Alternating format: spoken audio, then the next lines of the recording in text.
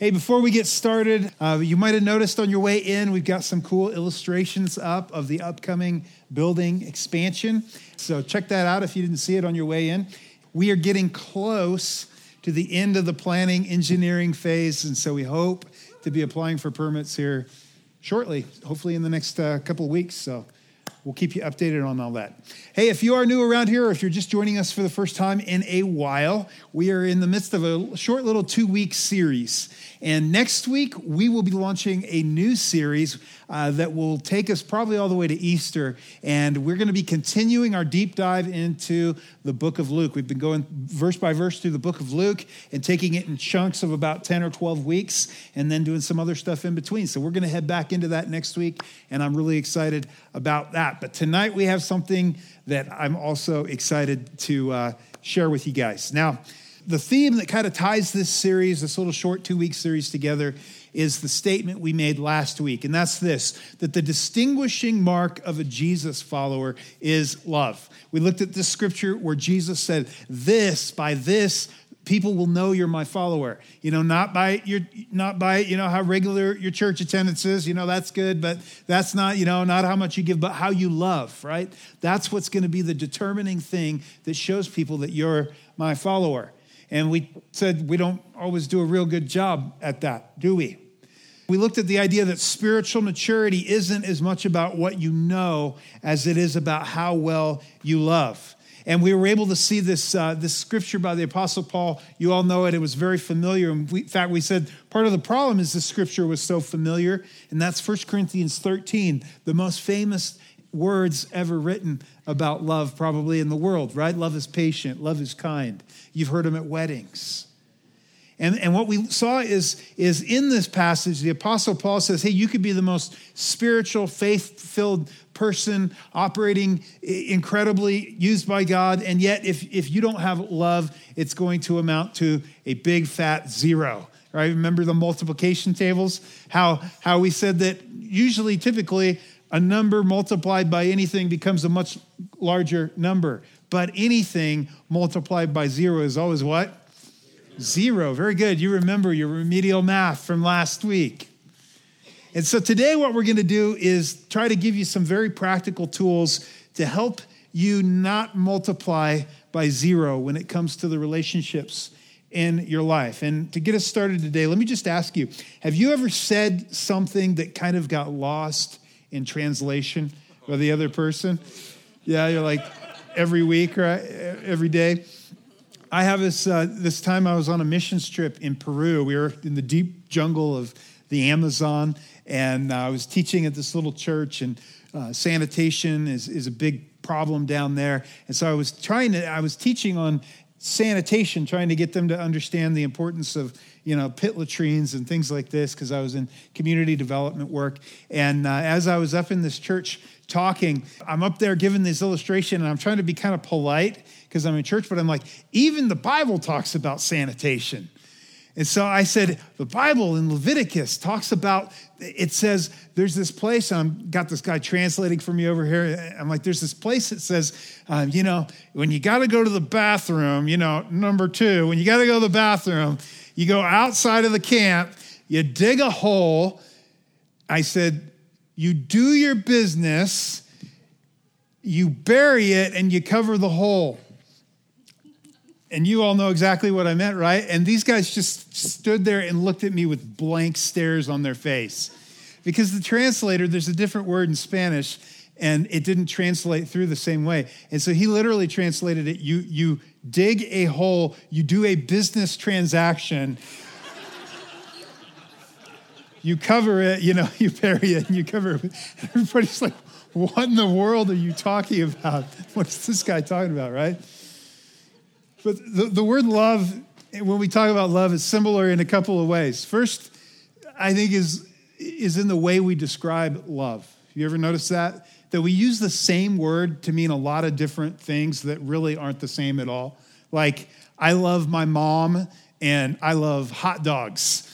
Not quite the same thing, right? Or I love golf. Or I love that 80-inch Ultra HD TV. I do, right? I don't have one, but I want, I love one. Or I love my cat. I don't know why you would, but some of you say that, or I love the mountains or sunsets, right? We say it about nature, all kinds of different descriptors. And then we also use the word love to say, I love you to our son or our daughter or our spouse.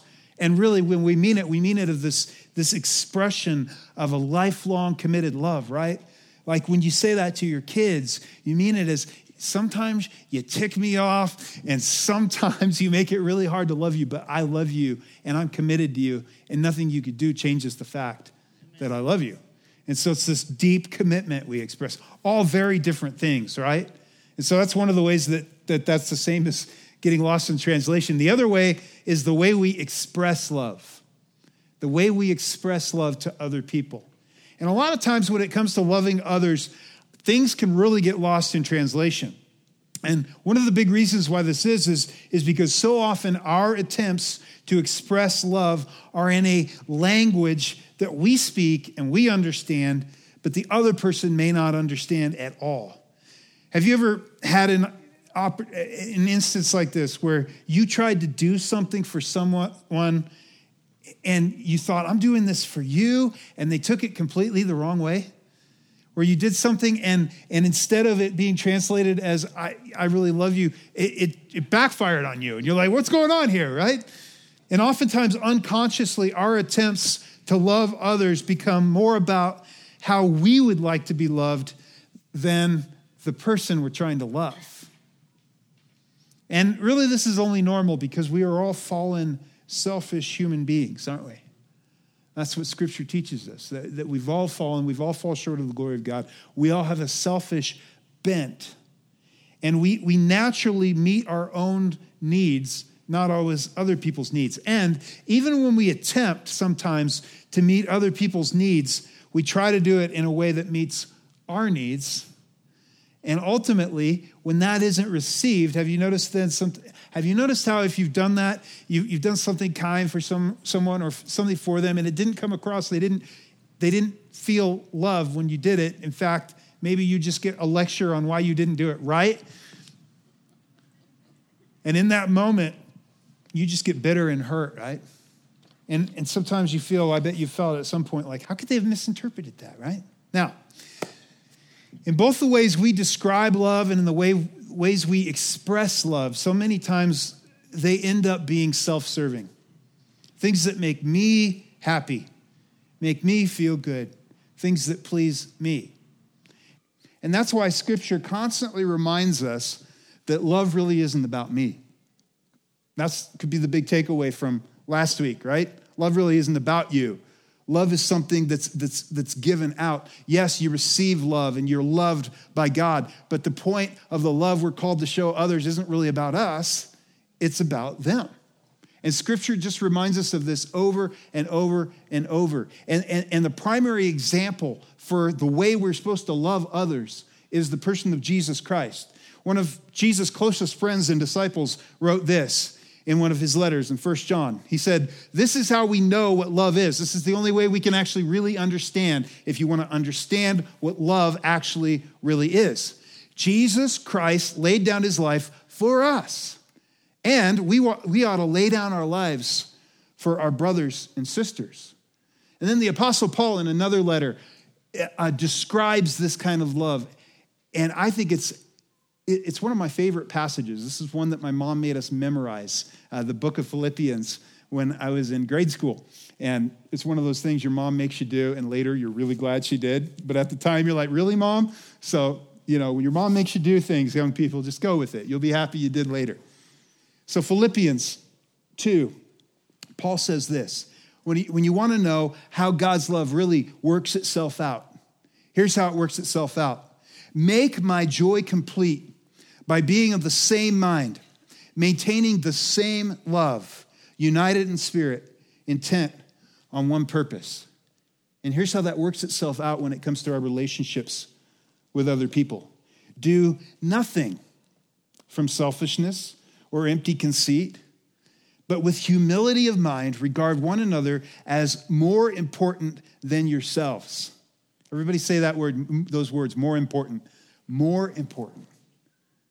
than yourselves. Do not merely look out for your own personal interests or your own needs, but also for the interests or needs of others. And so Paul says, if you want to really understand what love looks like, this same love, here's what it looks like. It's not selfish. That echoes what we saw last week in 1 Corinthians 13. Love is not what? Self-seeking. It considers others as actually more important than yourself. That's not a popular message in our culture, is it? In fact, the mantra of our own culture is take care of yourself first, take care of your own needs, right? It's about me first, isn't it? Paul would go, no, actually, the mentality of a Jesus follower is I'm going to place your needs in a place of primary importance to mine. That I'm not going to just look out after my own interests, but your interests are going to be just as important to me as my interests or my needs are. Verse 5, have this attitude in yourselves. So in case you think you're doing a great job of this or at this, here's our example. Here's the model. Here's how you do this. You have this attitude, the attitude of Jesus. Have this attitude in yourselves, which was also in Christ Jesus, who, although he existed in the form of God, did not regard equality with God a thing to be grasped, but emptied himself, taking the form of a bond servant, and being made in the likeness of men, being found in appearance as a man, he humbled himself by becoming obedient to the point of death, even death on a cross. See, he got down to our level, didn't he? The point Paul's making is he got down to our level. God incarnate, God in the flesh, he became like one of us. He met our needs. He spoke our language, didn't he? He spoke our language. He met the needs of those around him, and then he met our greatest need when he gave his life on the cross so that we could have eternal life. And Paul wraps up this little section like this. He says, for this reason also, God highly exalted him and bestowed on him the name which is above every name, so that at the name of Jesus, every knee will bow of those who are in heaven and on earth and under the earth, and that every tongue will confess that Jesus Christ is Lord, to the glory of God the Father. So that's the way that God demonstrates his own love for us. That he was willing to come, he was willing to speak our language, to become like us, to meet us where we are at, to humble himself. And ultimately, when we talk about love and our love for other people, love isn't really ultimately about how we feel about someone or how someone else makes us feel. It's about knowing and meeting the needs of other people. And so what we're going to do in the rest of our time here today is we're going to look at some practical ways to demonstrate and communicate love to people in our lives. And so that we don't multiply by zero, and so we don't attempt to communicate, I love you, but get lost in translation, we're going to look at some really cool little tools from a book that was written about 28 years ago. And that's by an author named Gary Chapman. It's called The 5 Love Languages. And there's also some other versions. You can check them out over at our Home Point Center here and preview them. 5 love languages for children, for singles, for teenagers. And basically, Gary Chapman's premise in this book is that all of us have a primary love language. There's 5 primary love languages that we speak. And a love language are vehicles by which we communicate or feel love. These are the things that when somebody, when your spouse or when your parent or your child displays these towards you, it just lights your jets. It fills your tank. It makes you feel loved. It makes you realize, I am loved by you. Now, let me just take a quick poll before we get going here. How many of you, before coming this weekend, had heard about, or before this weekend or last weekend, because we handed out our packets, had heard about the 5 love languages? Yeah, almost everybody in the room, right? Okay, so now let's see how it sunk in. How many of you know all the 5 love languages? Hey, all right, not bad. Now, how many of you know the love language of everyone in your family? All right, about 5 of us. So I think this is going to be a really helpful talk, actually. I think these tools could be really helpful for you and really add to the dynamic in your home and really help you love each other and love one another the way that we're called to love. And for some of you, this is a great reminder. For me, I read this book in premarital, and sometimes I joke around that we shouldn't do premarital, we should do directly postmarital, because when you're in premarital, you're just in love, You're like, we'll never fight, we'll never disagree, we're in love, right? And then, the first year of marriage, part way into it, you're like, what was that we learned? I don't remember. We were two googly eyes at each other. We didn't, you have to go back and search through anyway.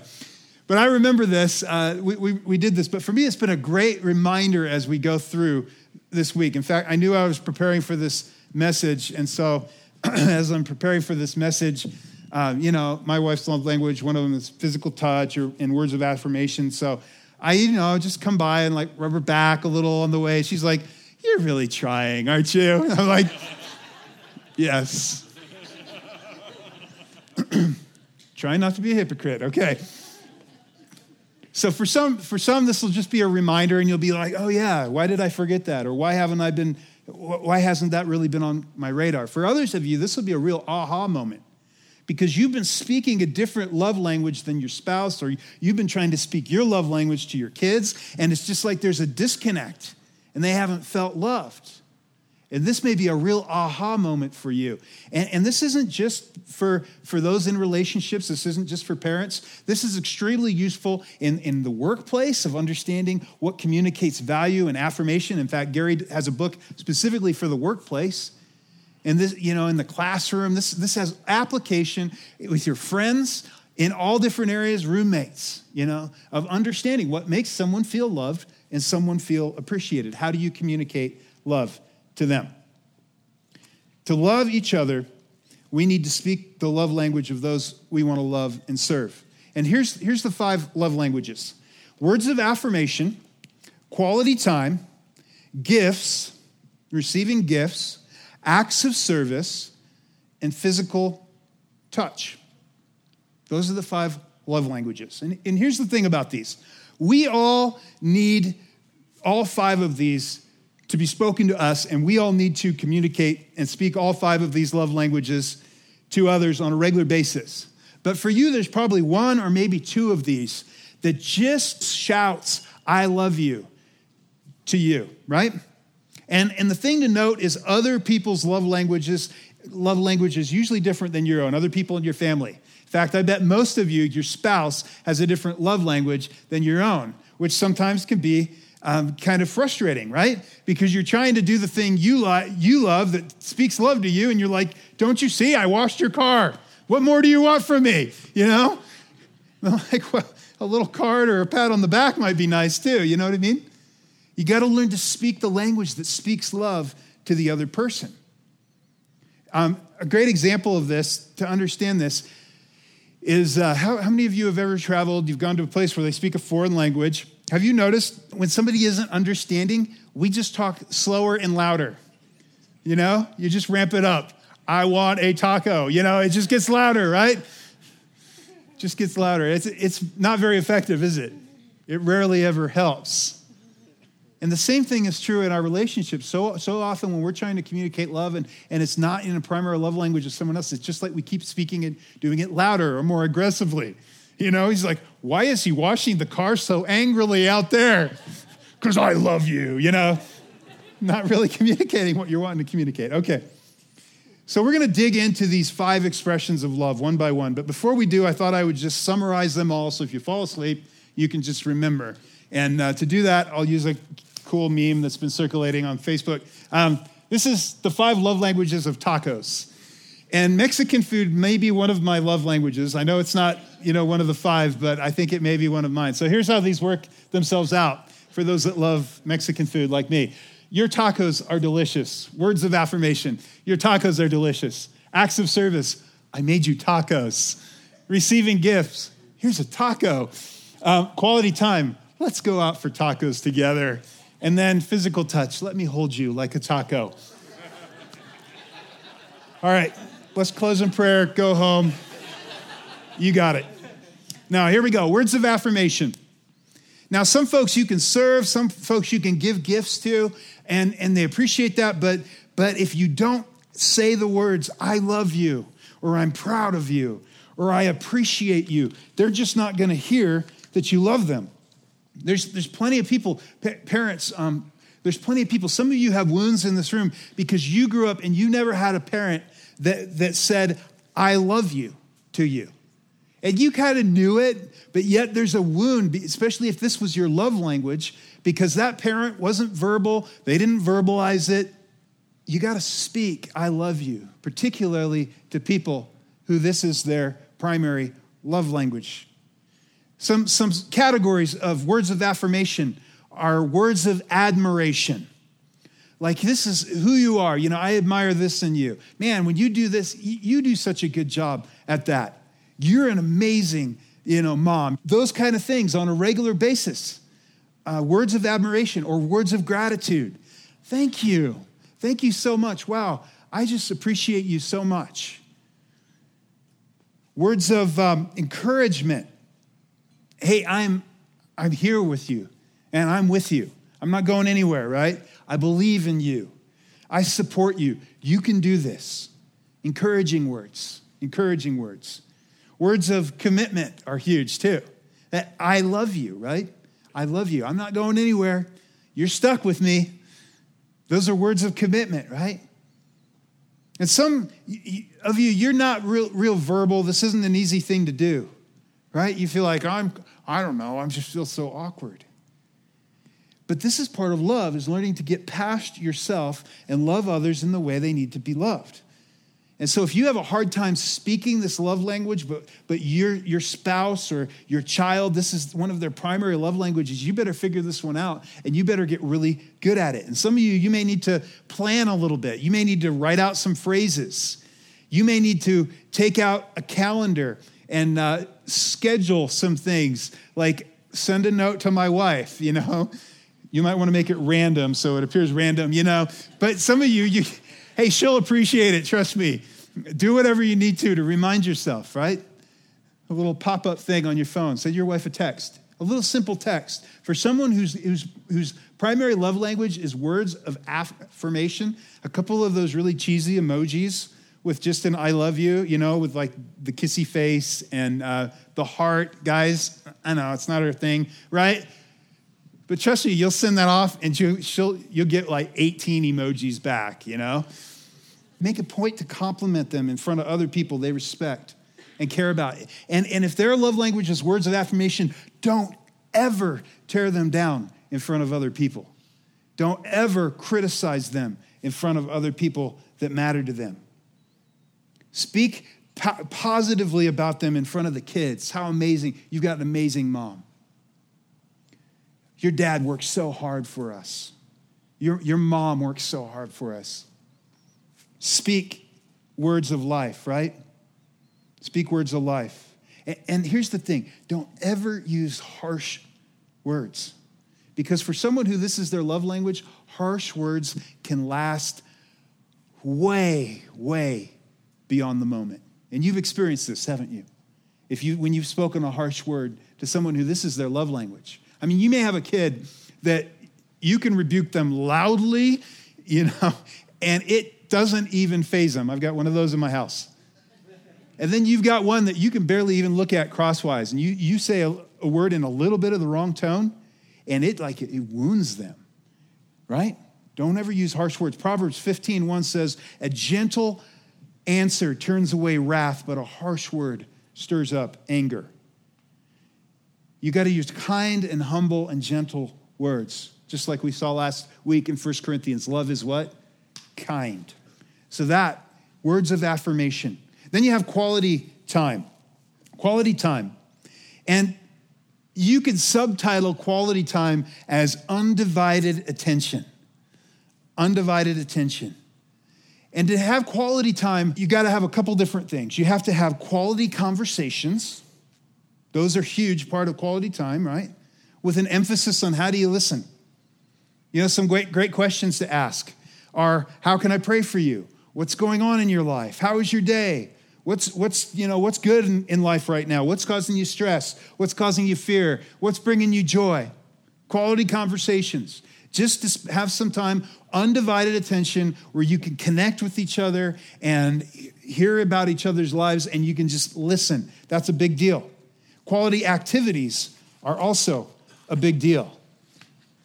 Going and doing something enjoyable and fun, having a date night, or just going and spending time together, going out and playing golf, with your son, or going out, or whatever the thing is, shooting some hoops, going on a hike or a walk down on the riverfront trail with your spouse. That's quality time.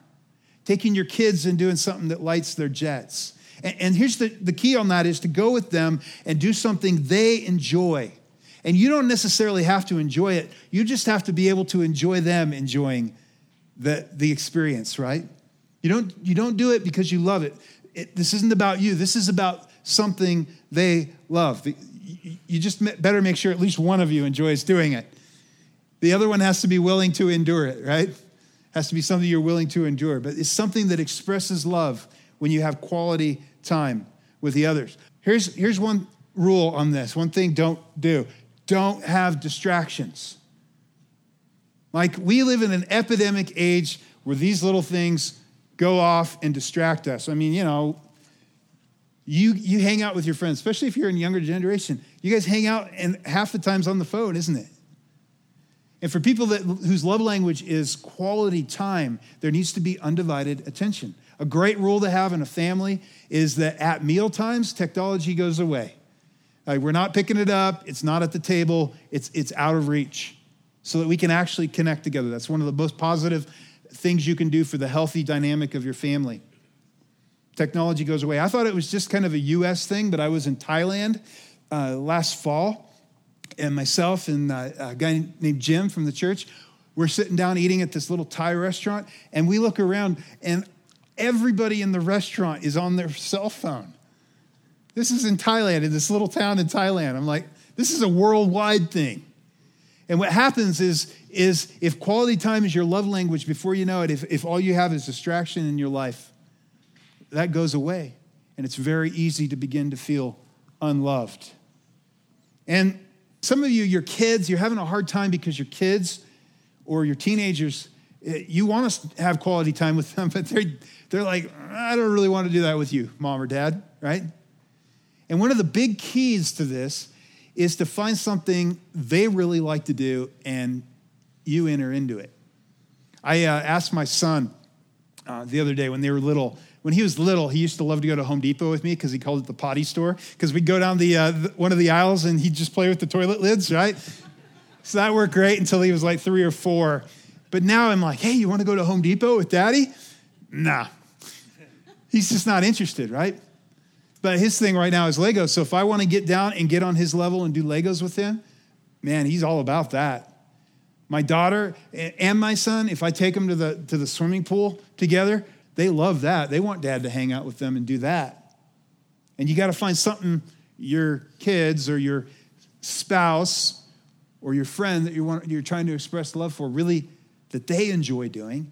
And you just got to enter into it with them, picking activities that you know they want to be engaged in and find rewarding. Third one is this: receiving gifts. Receiving gifts. And here's what a gift really is. A gift is a tangible symbol of love, a tangible symbol of the relationship. And when you give a gift, what it does is it symbolizes this relationship is extremely valuable to me. I'm just guessing, if you're here and you're married, at your wedding, you probably exchanged rings, right? Some of those were very precious and very valuable. And why was that? Because that expressed the value of the relationship, didn't it? And the commitment to each other. It was a gift. You gave gifts. And here's the thing about this gift. Some people are kind of embarrassed to admit that this is their primary love language. My love language is gifts. You don't have to be embarrassed about it. This is a way that God wired you up. It doesn't mean you're shallow. It doesn't mean you're materialistic. Unless the gifts you're asking for, bling, bling, bling. Honey, if you love me, then we need to deal with that. Okay. But the point, if you're a person whose love language is gifts, the value is not the point, is it? The amount spent isn't the point. The point is you were thinking of me. You took notice of what I like. It could be a 90-cent thing, from the dollar store or whatever. You could bring it home. And if that speaks, you were really thinking of me. You really took notice of something I liked. It could be a latte on the way home, right? I bought this for you. And it just speaks love to you. It just speaks volumes to you. The key to the gift is I saw this and I thought about you. I know what your interests are. I've been paying attention. It could be something you purchased. It could be something you made. And some of you, this is a hard one for you because this just isn't your love language. Gifts really aren't mine or my wife's love language. So Christmas is kind of boring around our house. But if your spouse's love language or if your kid's love language is gifts, never forget an important holiday or an important occasion. That's something you don't ever want to do, is forget an important event. Because, and even more than important events and holidays, the random gift out of the blue sometimes speaks even much more, right?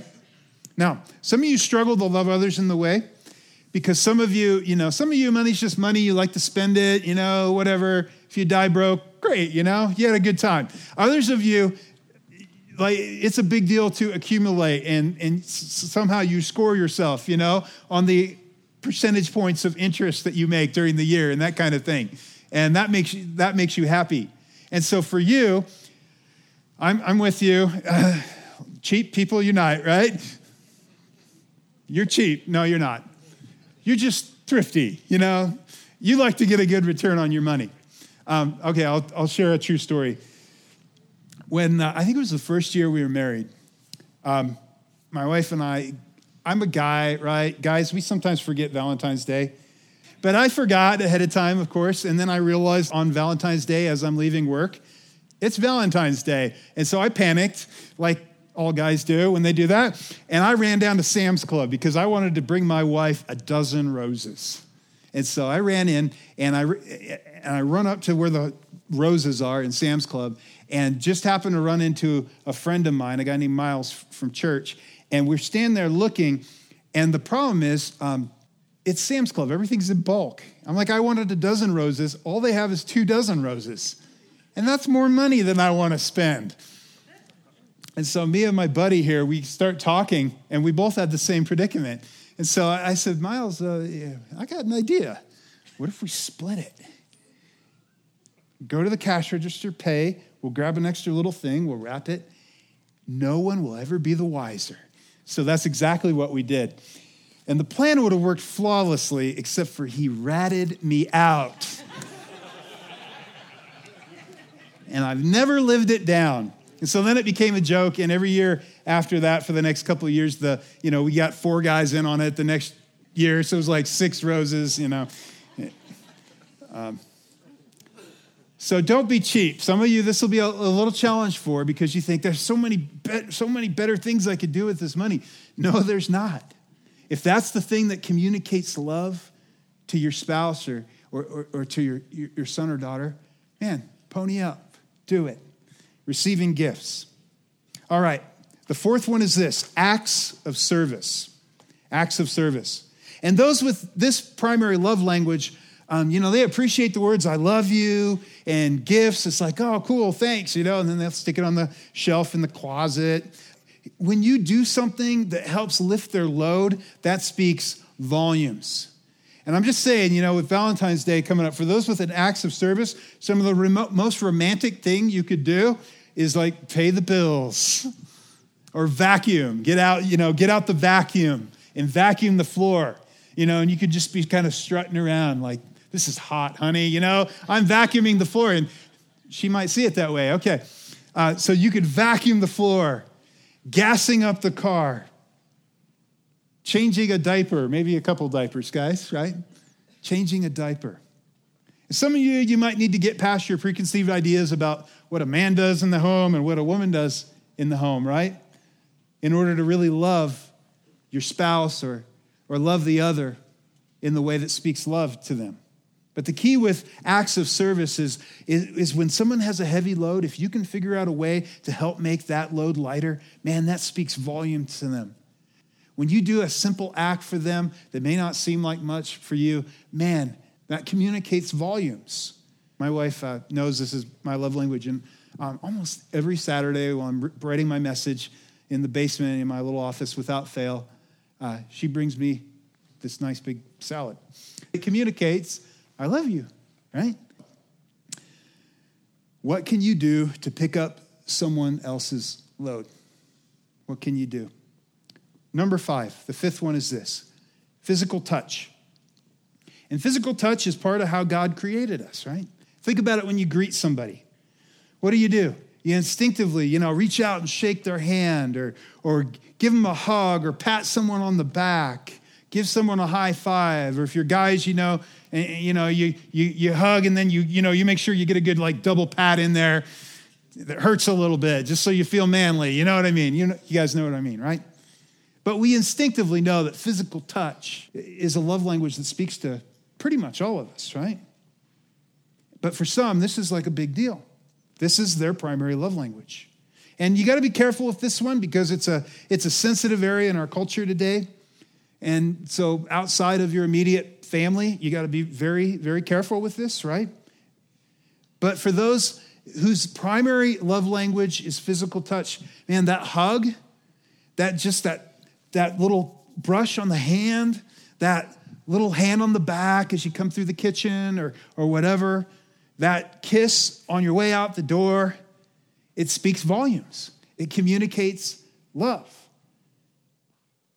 And some of you're just not very touchy, right? You're like, I'm not very touchy. And here's what you got to be really careful of. If you have someone in your family whose love language is touch, especially your spouse, when you leave home, don't just holler from the other end of the house, right? See you later, honey. I'll be home at lunch. Make me lunch, please. Peace out. Yeah, that's probably not a good idea. Take the time to pause. Take the time to go up. Take the time to give that kiss or give that hug. Because it communicates what? I love you. I notice you. Some other things you want to be really careful of. When your spouse tries to hold your hand and you pull away, man, or they squeeze your hand and you don't squeeze back. That can be very hurtful if you're married to someone or if you have a child who's that's their primary love language. Some of you're going to have to make some extra effort because this is your kid's primary love language and you're not a cuddler, and you need to cuddle a little bit. You need to cuddle. Because what happens when you don't do those things is you actually communicate that I don't really care about you like you care about me. And just a quick note on this is for men, particularly because men often have more desire or more need for regular intimacy in marriage. Don't confuse that. If you're like, I think that's my love language, don't confuse that. If outside of those moments, you don't crave hugs or touches or back, little hand on the back or anything, it's probably not your primary love language, okay? Primary love language is different. It's different than that. So basically, the bottom line is this. In all of these things, the key is to be others focused in the way you express love, isn't it? To be others focused. And here's a couple questions you might ask is how can I know what my love language is? And we've got a tool for you if you didn't get this last week or if you threw it on your back seat and didn't look at it, you might want to pull this out and take a look at it because there's some quizzes in here you can do in your marriage or if you're single. There's one, or if you're a parent with kids or a teenager, you can do a little test in here and figure out what your love language is. And if you need extras for members of your family, they're at the Home Point Center. And there's an online test you can go on and take too, and that's all in this packet. And you can figure out what your love language is. Also, there's some great recommendations for do this and don't do this for the different love languages for those in your family. Of course, you could buy the book and read it. That would be helpful too.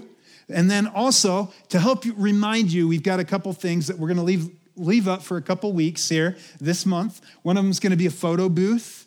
And you can go up and you can take a picture, and there's these little signs you can hold up, and you can take a picture that have your family's love language on it. Take a picture on your phone, and then maybe you want to get it printed out, stick it on the fridge, and it'll just help you remember, and it'll help you communicate love. The other cool little thing we have are some wristbands that have love languages on. You could grab those in your family and wear those around. It's just a cool little thing to help you remember. And for little kids, if you go back to that other picture for a second, she has a little sign that says, "Love me always," and that's because for kids under 5, it's very hard to tell what their love language is. My little 6-year-old girl did the test, and all hers were even, right? She loves it all right now, you know. And so it says, "Love me always." But as they get older, boy, do those love languages start to develop and come out. And then another question is, do our love languages change over time? And the truth is, yes, they do. In fact, several people last night after service commented, "I took the test. Mine changed. I couldn't believe it. You know, I did this 20 years ago or whatever." Mine changed. And that's because in different seasons of life, when you're facing different things, your needs are sometimes different. So retake it, even if you did it 20 years ago. Okay? And then it's possible to have more than one love language. My wife's were pretty much dead even. And some of yours, you'll be the same way. That a couple of them will be pretty much dead even, and that's really helpful to know. Now, here's a good question, and we're just going to close this way. What if others don't meet my needs? Part of the problem in a talk like this is because it can bring up a lot of hurt. Because some of you did take this 15 years ago, and your spouse forgot, or your spouse hasn't done a very good job of meeting your needs. What do you do when you communicate in your family, or you communicate and your needs aren't being met? A couple things. The first one is, we're followers of Jesus. We give grace to others, right? And when you see your spouse and you know what their love language is, and they're doing those things for you, understand that even though they're not speaking your love language, that is communicating love. And so just understand that.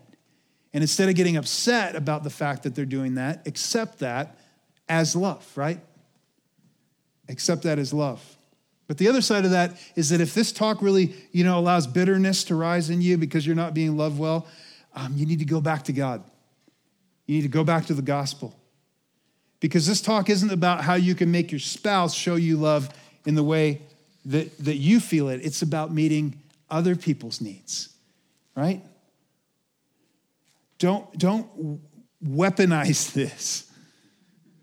I just see it in my mind, the Gary Chapman book with little missiles on the bottom of it, that you're going to shoot at your spouse. Pew, pew, pew, pew. The point of the talk isn't that you would take this and beat someone over the head with it, right? The point is, how can I better love those in my family? In fact, back to Scripture, remember, it's not about us, is it? How did God demonstrate his love for us? God demonstrates his love for us in this: while we were still sinners, Christ died for us. That's the gospel, isn't it? 1 John 4:11, "Dear friends, since God so loved us, we also ought to love one another." See, God first. Go to God to meet your needs. Rely on him. Trust him to be the one who meets your needs. He has the ability to do that. He made the perfect sacrifice for you, the ultimate act of love. And we're always going to fall short of that. We're never going to do this perfectly. That's why forgiveness is always such an important aspect of this. So you got to pray for God to give you the strength to love the way he calls you to love, and then be others focused in the way you express your love. Would you stand? Father, I just want to say thank you for my friends here. And Lord, as we learned and are reminded of this really practical tool for expressing love to those in our lives, would you allow us just to be sensitive to the needs of others and be others focused when it comes to our love? Thank you so much for the amazing gift you gave us when you gave your life for us, and the ultimate sacrifice, the ultimate display of love. And we love you. Thank you for loving us first. And we pray these things in the name of Jesus. Amen.